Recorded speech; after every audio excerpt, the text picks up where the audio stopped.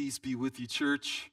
I invite you to open up your Bibles to Luke chapter 1. Luke chapter 1, and this evening we will begin in verse 39. In those days Mary arose and went with haste into the hill country, to a town in Judah, and she entered the house of Zechariah and greeted Elizabeth. And when Elizabeth heard the greeting of Mary, the baby leaped in her womb. And Elizabeth was filled with the Holy Spirit, and she exclaimed with a loud voice, "Blessed are you among women, and blessed is the fruit of your womb. And why is this granted to me, that the mother of my Lord shall come to me? For behold, when the sound of your greeting came to my ears, the baby in my womb leaped for joy. And blessed is she who believed that there would be a fulfillment of what was spoken to her from the Lord." And Mary said, "My soul magnifies the Lord, and my spirit rejoices in God my Savior, for he has looked on the humble estate of his servant. For behold, from now on, all generations will call me blessed. For he who is mighty has done great things for me, and holy is his name. And his mercy is for those who fear him from generation to generation. He has shown strength with his arm. He has scattered the proud in the thoughts of their hearts. He has brought down the mighty from their thrones and exalted those of humble estate. He has filled the hungry with good things, and the rich he has sent away empty. He has helped his servant Israel in remembrance of his mercy, as he spoke to our fathers, to Abraham, and to his offspring forever." And Mary remained with her about 3 months and returned to her home. This is the word of the Lord. Let's pray. Father, we thank you for your word. We thank you for the certainty that we have in trusting your word, Lord. And we pray that your Spirit would be among us, Lord. Bless us with your presence, God. Open up our hearts, open up our minds to see your glory, to see why we are to declare your praises just like Mary did. Lord, may your words go forth and bring much fruit today for your glory. In Jesus' name we pray. Amen. You may be seated. Just a happy Thanksgiving to you all. Hope your week went well. I just want to update you on our plan for December. If you're wondering why we're taking so long to go through chapter 1 of Luke, is because we're trying to hit the story of the birth of Jesus right on Christmas. But I hope it's also a blessing to you. We will be going through the story of Christmas on December 12th and 19th. We will not have a service at Shorebreak during Christmas Eve. We're not going to have Christmas Eve service. But the Lutheran Church and KBC, they will have a service here, and you are invited and you are welcome to join them. But on the 19th, which is 3 weeks from now, we will have a Christmas service as a church. We'll have a meal afterwards prepared for you guys. It won't be a potluck this time. There will be more details announced as we get closer to that day. And that will be our celebration together as a church. And the 24th and the 25th will be for you and your family and friends to celebrate together. So for the past 2 weeks, we looked at 2 stories that Luke told us about 2 miraculous pregnancies. And both of these pregnancies were announced by Gabriel, the angel. The first one was Elizabeth. She's pregnant with John the Baptist, and her pregnancy is miraculous because she was old. She was already unable to have children, and the Lord opened up her womb, and she was able to get pregnant with John. The second pregnancy that we looked at last week is Mary, and she is pregnant with none other than Jesus, the Messiah. But her pregnancy her miracle of her pregnancy is that she is pregnant while being a virgin. She conceived miraculously. She didn't conceive the natural way, not from a man, and she remained a virgin through her pregnancy.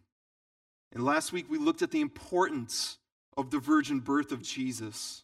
We looked at the massive implications that it has for our faith. And you can go back and listen to that sermon if you missed it. But as Christians, we are not ashamed of the virgin birth. Jesus incarnate, God becoming man, born of a virgin, it is a very essential part of our doctrine and faith as Christians. We are not ashamed of it. We believe in a miraculous conception. And today in our story, the two mothers who have experienced their own miracles, they meet. And as they meet, in our text we have three reactions. A reaction from Elizabeth, there was a reaction from baby John, and also Mary. It's like a family reunion. When you go over to some family of yours that you haven't seen for a long time, and when you meet, when you greet each other, there's all of this excitement. Everybody has something to say. Even the children are trying to say something. This is kind of what's happening here. And the pinnacle of this excitement, at the center of it all, in verses 46 through 56, we have Mary's response, known as Mary's Magnificat. It is one of the most famous songs in all of the Bible. And today we're going to look closely at this song. And it is called Mary's Magnificat because it is Mary magnifying God, magnifying the Lord. And so after the angel tells Mary, as we look at our story here, as the angel tells her that her relative Elizabeth is pregnant, we read that Mary went with haste to see Elizabeth. She hurried out. At this point, Elizabeth is 6 months pregnant, and we read in verse 56 that Mary was with her for 3 months. I don't know if Mary got to meet John, but she left around the time that Mary either gave birth or was about to give birth. But imagine you're Mary. You're on your way to see Elizabeth. You have your own news to share. And the news that Mary has to share is kind of crazy if you think about it. If there's no context, it's crazy. Elizabeth, you know I'm engaged to Joseph. We're going to get married, but I'm pregnant. Also, I'm still a virgin, so don't worry, everything is still good. Oh, and by the way, my child, he's a Messiah. An angel came and told me. You think this lady, without context, we would all say this lady needs the psych ward. She's a virgin. She is pregnant. Her son is a Messiah. An angel of the Lord came and told her. In fact, Mary's pregnancy was so unusual that her fiance Joseph wanted to leave her behind, which he didn't. An angel explained things to him, what's happening. And so for Mary, as she's traveling to Elizabeth, how does she share the news without sounding crazy? I'm sure at this point, Mary's still trying to wrap her mind around what is happening to her. This privilege that she has. How do you share these news with Elizabeth? Will she also try to reject me like my fiance almost did? Will she believe me? And so Mary comes to Elizabeth, and we read that Mary greets her. And so this exciting reunion begins. We see Elizabeth's reaction here to Mary. Mary just greets her. She doesn't have time to even share the news. And something amazing happens. God takes over the situation. We read here that Elizabeth is filled with the Holy Spirit. And she begins to bless Mary. And she tells Mary the news that Mary came to tell her. It's an amazing thing happening here. And Elizabeth says, "Blessed are you among women, and blessed is the fruit of your womb. And why is this granted to me that the mother of my Lord should come to me?" And verse 45, "And blessed is she who believed that there would be a fulfillment of what was spoken to her from the Lord." In other words, hello there. Hi, you favored one of God. You are pregnant, and you are the mother of my Lord. She calls Mary's baby her Lord. Elizabeth recognizes that she is pregnant with the Savior, with Jesus the Messiah. Again, how did Elizabeth know all this? Mark tells us she was filled with the Holy Spirit. The Holy Spirit revealed it to her. Throughout this gospel, Luke is very attentive to the work of the Spirit. We saw in the beginning that he worked with Paul closely. He traveled on all the missionary journeys. Luke experienced, he saw the Spirit of God at work through the apostles in the church. And right now, as he is putting this gospel account together, Luke also sees the Spirit of God on the move in these events and in the life of Jesus. In this gospel account, Luke mentions the work of the Holy Spirit 16 times. A lot of them are here in the beginning of this gospel. He mentions and he gives credit to the Holy Spirit more than any other gospel. Luke shows us how the Holy Spirit reveals, the Holy Spirit speaks, and the Holy Spirit guides the people of God. And so Elizabeth here is filled with the Spirit, and the Spirit here reveals and speaks. And here is the core of what she says. Here's what Elizabeth does. She testifies to Mary that she is in fact the mother of Jesus. She blesses Mary for believing what the Lord has told her through the angel. Elizabeth testifies to Mary. She ministers to Mary. It's like when something unusual happens to you, or you're in a circumstance that you can't explain in your life, and you really don't know what happened to you, and you think to yourself, am I the crazy one? And then others in your life come alongside of you and confirm to you that no, you're not crazy. Everything is good. God's got you. The Lord will bless you. This is what Elizabeth is doing to Mary. God is testifying to Mary. He is ministering to her through Elizabeth. And on top of that, Elizabeth sees that her old relative is in fact pregnant. She is 6 months pregnant at this point, so you could see that the angel's words were true. Elizabeth sees Mary's visit as an honor. She sees it as a privilege. She marvels that Messiah would come and visit her. She marvels at the fact that her relative, Mary, has been blessed of carrying this baby. And the next reaction we see is John. Not only does Elizabeth testify to Mary, without Mary having to explain herself, but in her womb, John testifies to Elizabeth. We read verse 41, and when Elizabeth heard the greeting of Mary, The baby leaped in her womb. Verse 44, for behold, when the sound of your greeting came to my ears, the baby in my womb leaped for joy.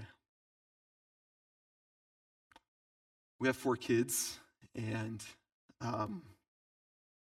somewhere around that time, I don't know when it starts, but through the last trimester, we get to feel our babies kick. And babies move and they kick all the time.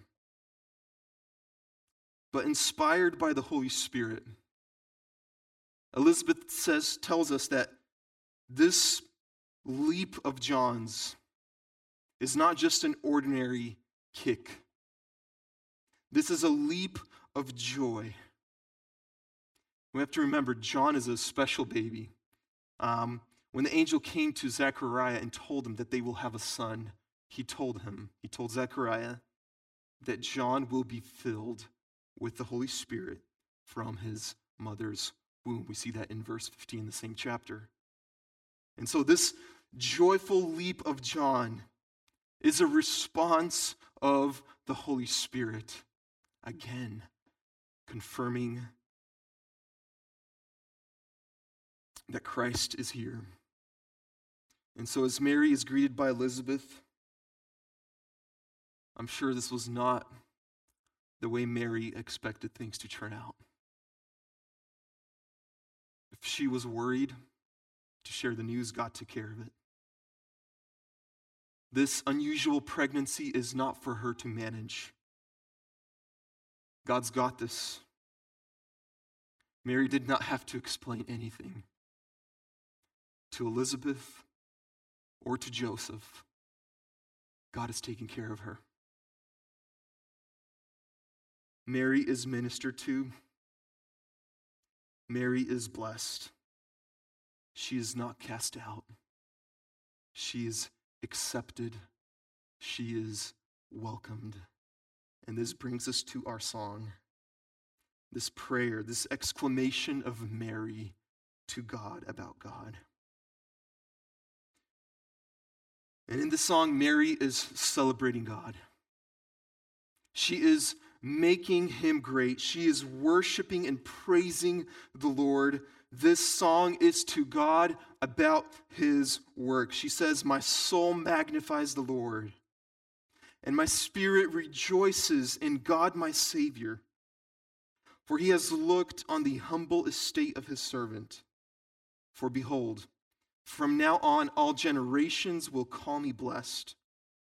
For he who is mighty has done great things for me, and holy is his name. And his mercy is for those who fear him from generation to generation. He has shown strength with his arm. He has scattered the proud in the thoughts of their hearts. He has brought down the mighty from their thrones and exalted those of humble estate. He has filled the hungry with good things, and the rich he has sent away empty. He has helped his servant Israel in remembrance of his mercy, as he spoke to our fathers, to Abraham and to his offsprings forever. And so the first thing that we see about this song is that it comes from her soul. This is coming from her spirit. She says, my soul magnifies the Lord. My spirit rejoices in God, my Savior. It's another way of saying this song is coming from the deepest parts of who she is. If you look into the deepest crevices of Mary's soul, where is this coming from? It's coming from within her. She is overfilling with praise to God. She is on fire for God. And here's what Mary celebrates and praises God for. And we can write a sermon for every one of these points. She magnifies the Lord because God saves. God sees his people no matter how lowly they are.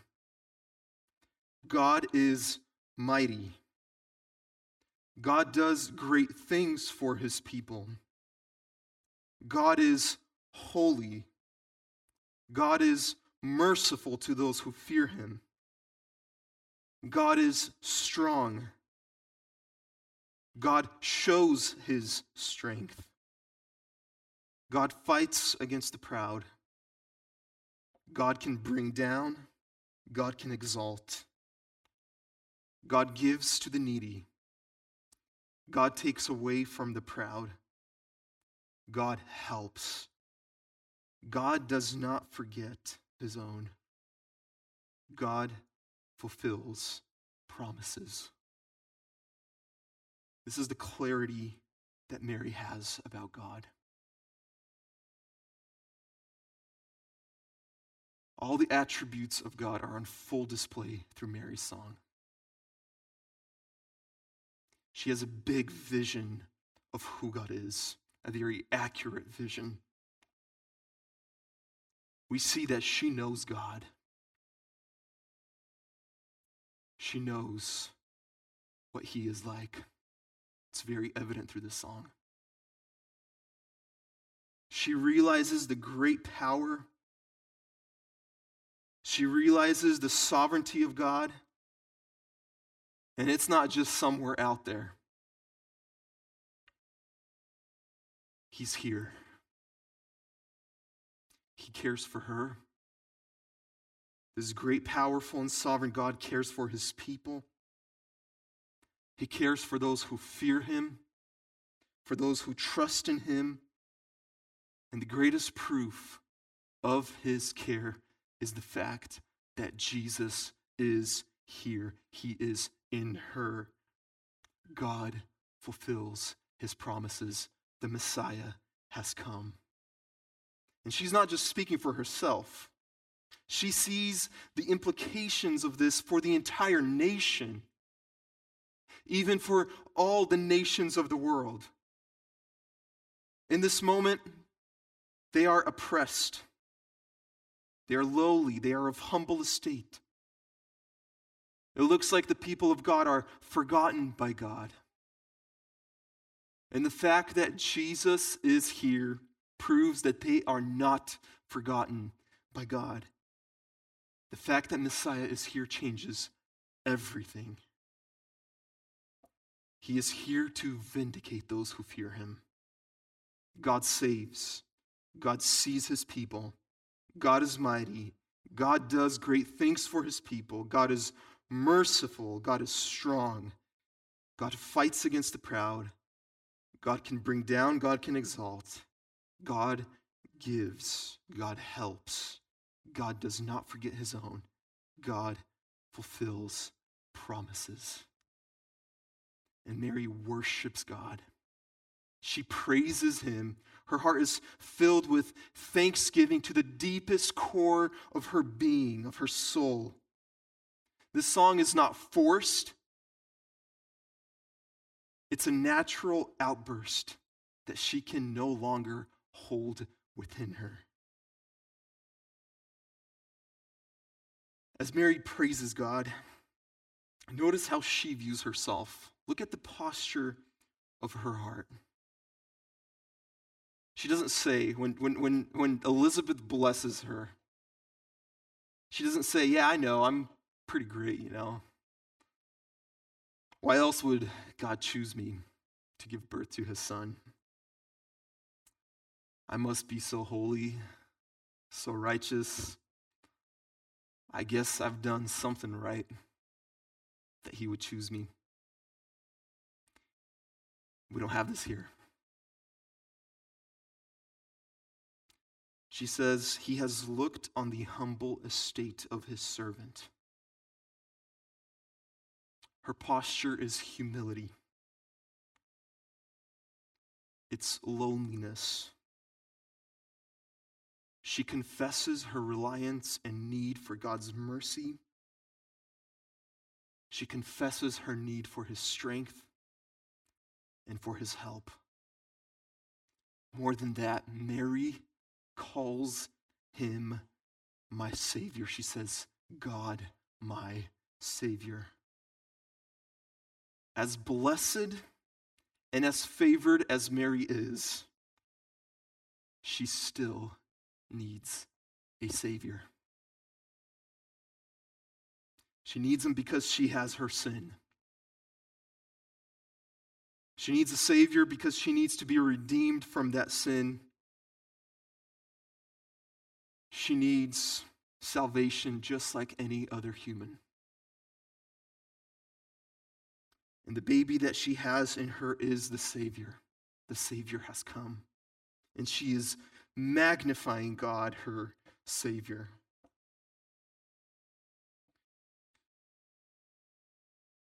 As Mary proclaims this amazing song to God from the deepest part of her soul, what we see here is the true heart of worship. We see a heart of true thanksgiving and praise. In church, we can learn a few things from Mary about magnifying God. Would you agree with that? Would you want to magnify God like Mary does?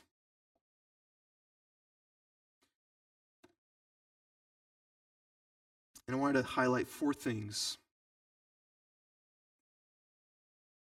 that will put us in a position to magnify the Lord as Mary did.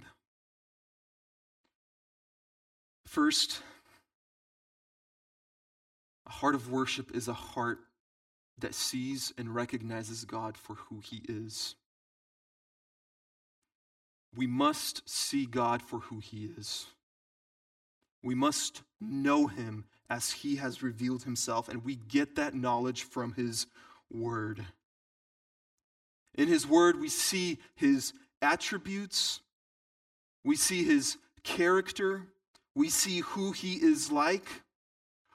Through his word, we know God's power, God's glory, God's sovereignty, his mercy, his justice, his care. We see all of these things from Scripture. We don't follow our heart to get an understanding of God. We cannot say God is like this because I feel that's how he is. We don't follow culture to God. Culture does not define to us who God is. We follow Scripture. Mary's understanding of God is obviously shaped by Scripture. Her song is proof that she knew her Bible. Many other songs in Scriptures are reflected in her song. Mary knew her Bible. Mary knew her God. To worship God, you need an understanding of who he is through his word. Mary had that understanding. We must have that understanding, church. Secondly, the next step is this knowledge of God cannot just be some cold, hard facts. As we see who God is in Scripture, we must also see the evidence of God, the evidence of his character, the evidence of his attributes. We must see it also in our lives. We must see him at work. God's nature, God's character is very intimate to Mary. As she sees what is happening in her life, she realizes that this is God at work. The God that she knows through Scriptures is now at work in her life, the same God. She doesn't just have knowledge of God's character. She doesn't just know the Bible. She is also a witness of God's character working out in her life. And so we must not just know God through his word, but we must also see the evidence of who he is all around us. We must know and we must recognize how God makes himself evident and intimate to us.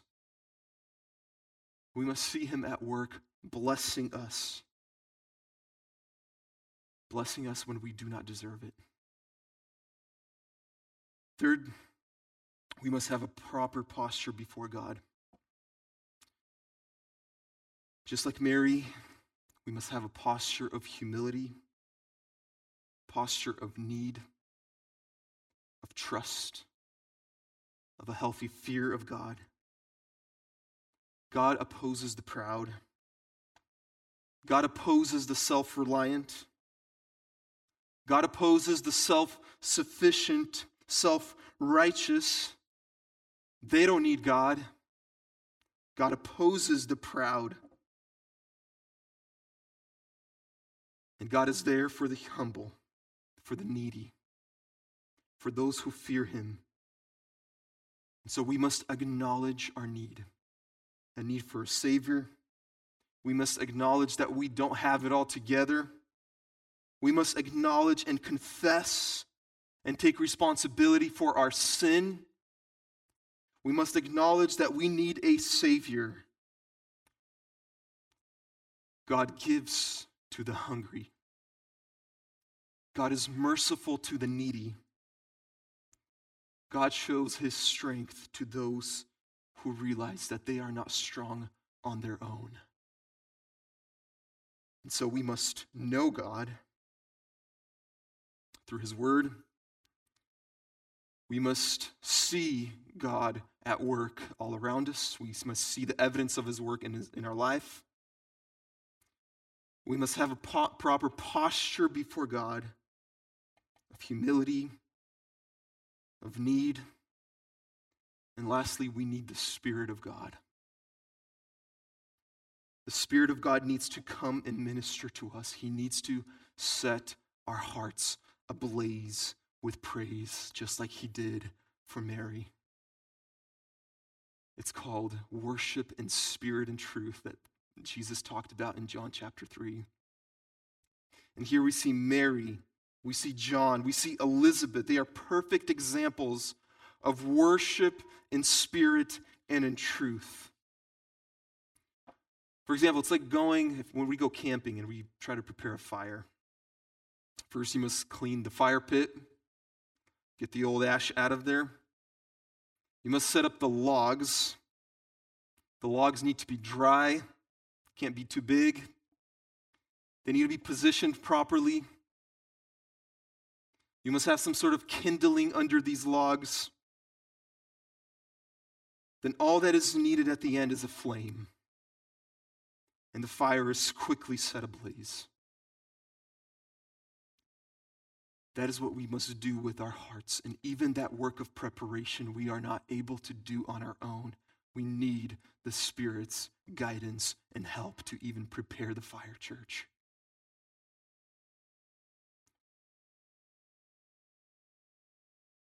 We are in a posture of worship when we know God as he has declared himself through his word. When we see the evidence of his power and character around us. When we stand before him in humility and need. When that is the posture of our hearts. These are hearts that are prepared for worship. And when our hearts are prepared, the Spirit of God comes. And like Mary, we can burst with praise to our God. From the deepest parts of our soul and our spirit. Not forced, not fake, not a show, but a real outburst of praise and thanksgiving to God. Listen, without any one of these elements, we cannot worship God properly. Without the Spirit, none of this can happen. Without the Scripture telling us who God is, we're trying to worship a false God. We don't know who to worship. Without seeing the evidence of God in our life, God meeting our needs, God saving us, God at work in our lives, we have nothing to praise him for. Without seeing him at work, we are cold. We have no need to worship him. And without proper posture before God, without a posture of humility and need, we are self-reliant, we think we have no need for God. Maybe you are not seeing the evidence of God in your life. Maybe you know God, you say you know all these things about God, but you just don't see him at work. Maybe that is because you don't see a need for him. You're not needy. You're not hungry. You're not thirsty for God. You don't have a posture of lowliness and humility. That fire is not set for him to ignite. Church, we must learn from Mary how to praise and thank our magnificent Savior. This is what we were created to do, to behold and to worship God in all of his glory. That's what we were created to do. We just celebrated Thanksgiving. It's a time that we set aside to think, to consider, to ponder on how we can impress our family with our food. I'm kidding. It's a time that we set aside and to think and consider how God has blessed us, how God has provided for us. At the heart of praise, at the heart of worship is thanksgiving. We were created to sing thanks to God. At the heart of thanksgiving is praise. At the heart of praise is thanksgiving. It is magnifying. It is celebrating. It is thanking. It's setting the attention off of yourself on the giver, on the sustainer, on the provider. Like Mary, it's realizing we are in need. A thankful heart is a heart that knows that it needs. It's a heart that is not self-reliant. A thankful heart is a heart that knows that God is able to provide for those needs. A thankful heart is a heart that knows that God did provide for those needs. Thanksgiving is realizing that you are dependent, that you are not self-sufficient, that you need help, you need provision, and then would see that God has provided. He has provided and he has blessed us both physically and, more importantly, he has blessed us spiritually. We are thankful for the physical things, thankful for the farmers. Made our dinner this past Thursday possible. Multiple dinners for some of us. Thankful for the truckers. We're thankful for the container ships, forklift operators. It's through all these people God gives to us. But ultimately we are thankful to God because we know, we understand that it is he who gives to all the earth. It is he who gives to us. But the greatest blessing is the same blessing that Mary has received. The blessing of Christ, our Savior, who has come to save us from our sin. The blessing of Jesus who came to save us from the kingdom of darkness that kept us captive. He has shown us his mercy and might by ripping us out of slavery to sin and to death. And he brought us into his kingdom of light. He has done a great work, church. We have much to praise and worship him for. As we think over the past week, as you maybe think even about the season that you are in your life, how does your thanksgiving, how does your worship of God compare to Mary's?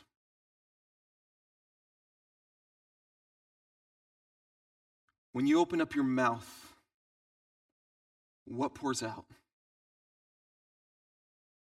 What do our friends hear from the abundance of our words?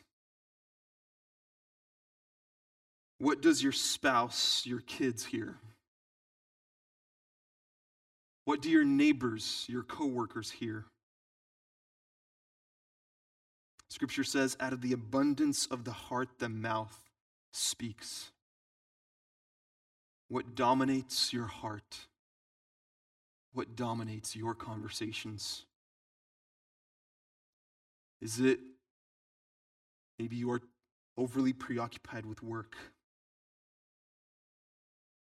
Maybe it's the next project, the next purchase, the next vacation, the next source of income. Maybe it's the economy. Maybe you are deeply drowning in problems,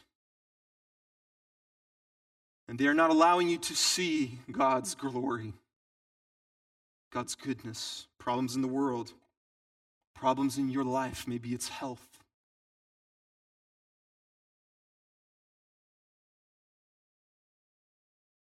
Maybe you're filled with complaining. Maybe you're filled with gossip. Maybe it is bitterness that pours out from your soul. Bitterness against family, bitterness against God, bitterness against the world, your parents, church. Maybe the abundance of your heart is politics. What dominates our conversation? What is it that fills your heart?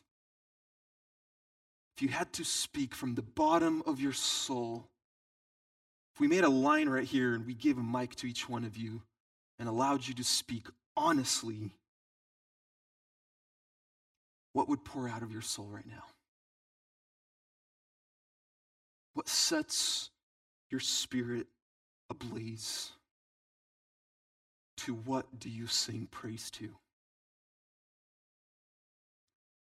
God calls us to rise above all those things. He calls us to see him as the great giver of all that we have. He calls us to see that he is much greater than all the bitterness, complaining, and problems that you face. He calls us to see that all of our other obsessions are tiny, meaningless things compared to God.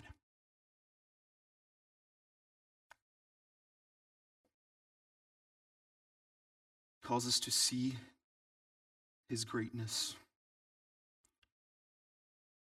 See that he is a God who saves. See that he is a God who sees his people. That God is mighty. That God does great things for his people. This song is not just for Mary, this song is for us. This is our cry, church. This is why we celebrate God. God does great things for his people. God is holy. God is merciful to those who fear him. God is strong. God shows his strength. God fights against the proud. God can bring down. God can exalt. God gives to the needy and the lowly. God takes away from the proud. God helps. God does not forget his own. God fulfills his promises. That is our God. He is still the same. Mary's God is our God. The Savior that came to her is the Savior, Jesus, who came to us. See the greatness of your God. Know him. See the evidence of his work all around you. Ask him for a heart, for a posture of need. and bless him, worship him.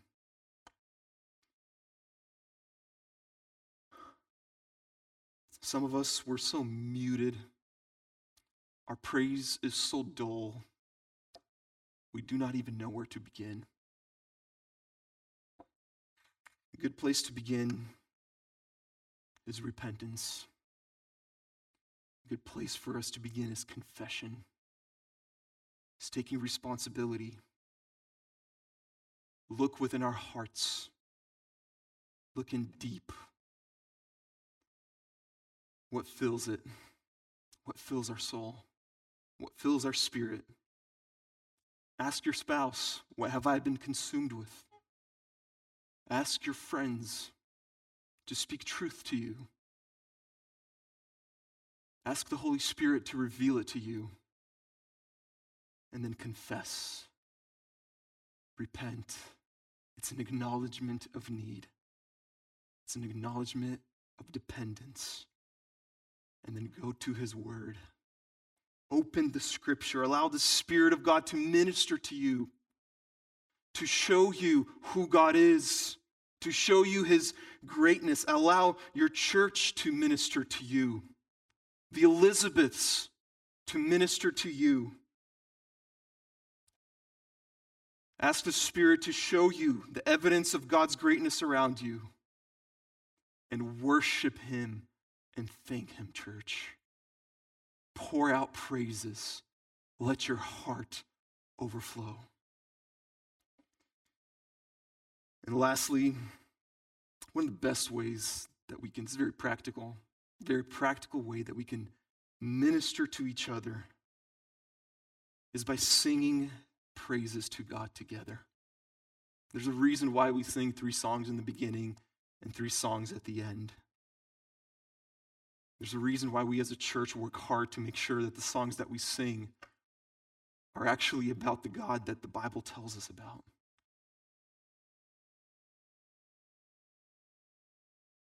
We need to hear each other sing. Sometimes we don't feel like singing. Get over yourself. Just proclaim. And then you will feel like singing. We minister to one another when we sing and declare the glory of God. Those who might not see, those who might not know how great God is, will come and hear, and by hearing us sing, they will hear and they will know.